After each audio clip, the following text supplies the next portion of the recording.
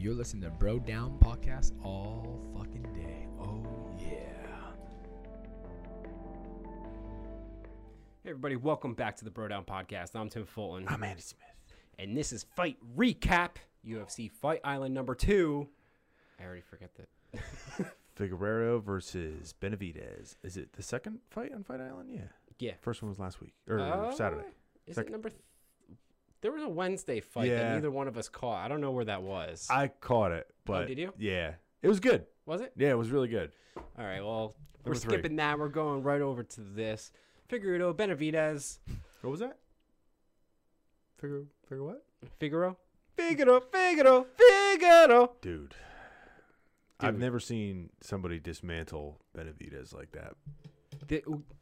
This was their second fight, and it was nothing like their first fight. No. Nothing.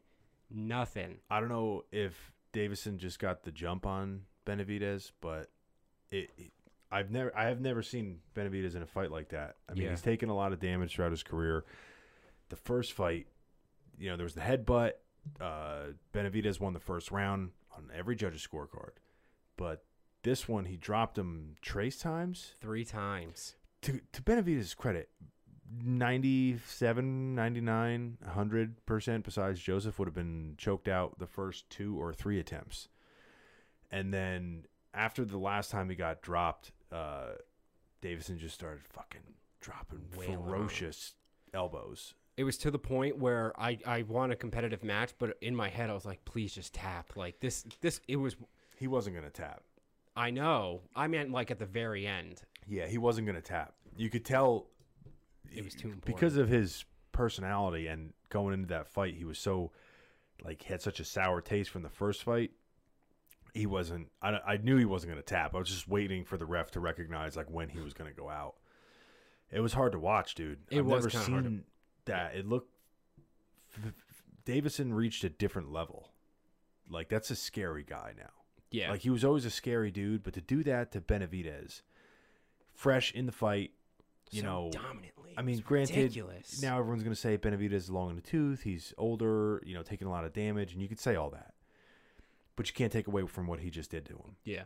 And now I kind of want to see, Cejudo come back and fight that guy. He's retired. He's not allowed. Oh, he'll come back. I was actually thinking about that when we were watching. I'm like, Cejudo's immediately going to want to come back. Yeah, That's a fucking scary dude, man. And he stayed calm the whole time. Yeah.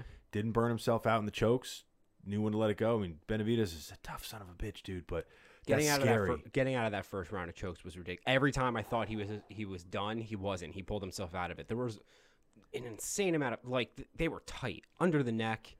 Yeah, crazy thing is that or under the chin, whatever. Benavidez pretty much did everything right in the worst situations. Yeah. And it still wasn't enough. Yeah. Davison, it was like every punch he threw knocked him off his feet. Every single one. Benavidez was having this tendency, though, where when Davison would throw, he would block, but before the second punch, he would extend his arm to push off, and that's when he was catching him. I think he dropped him with the same punch all 3 times. Yeah. And it was, if he just kept his hand up, it would have blocked partially, but he would extend, and that's when Davison would come with the right. Whew. That was hard to watch. That was hard to watch, man. But we got a new champ. We do. At least the title has a home. The belt has a home.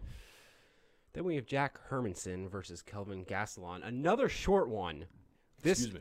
The entire card tonight, 3 out of 5 of the cards tonight, on the card tonight, I can speak English. It's late. Yeah, we can. Speak. We're ridiculously quick. This fight, they kept saying how much Jack is okay on his back. No rhyme intended. But and I knew that watching this, and I'd seen him fight before, but I haven't seen him the same way like some guys who have been diehards for years have seen it. But when he was on his back, Gastelum was getting up, and he grabbed the leg. And I know you can get submissions from there.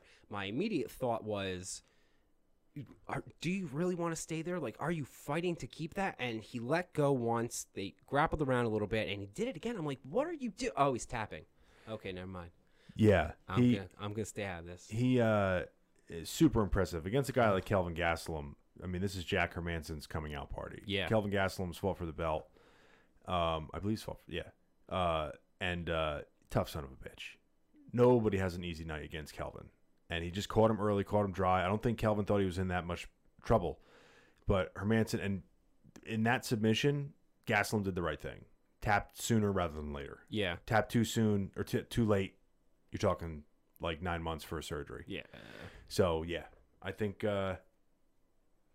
Hermansson's just went up a shitload of fucking spots. He's definitely made a name for himself. I'll put it that way. Yeah.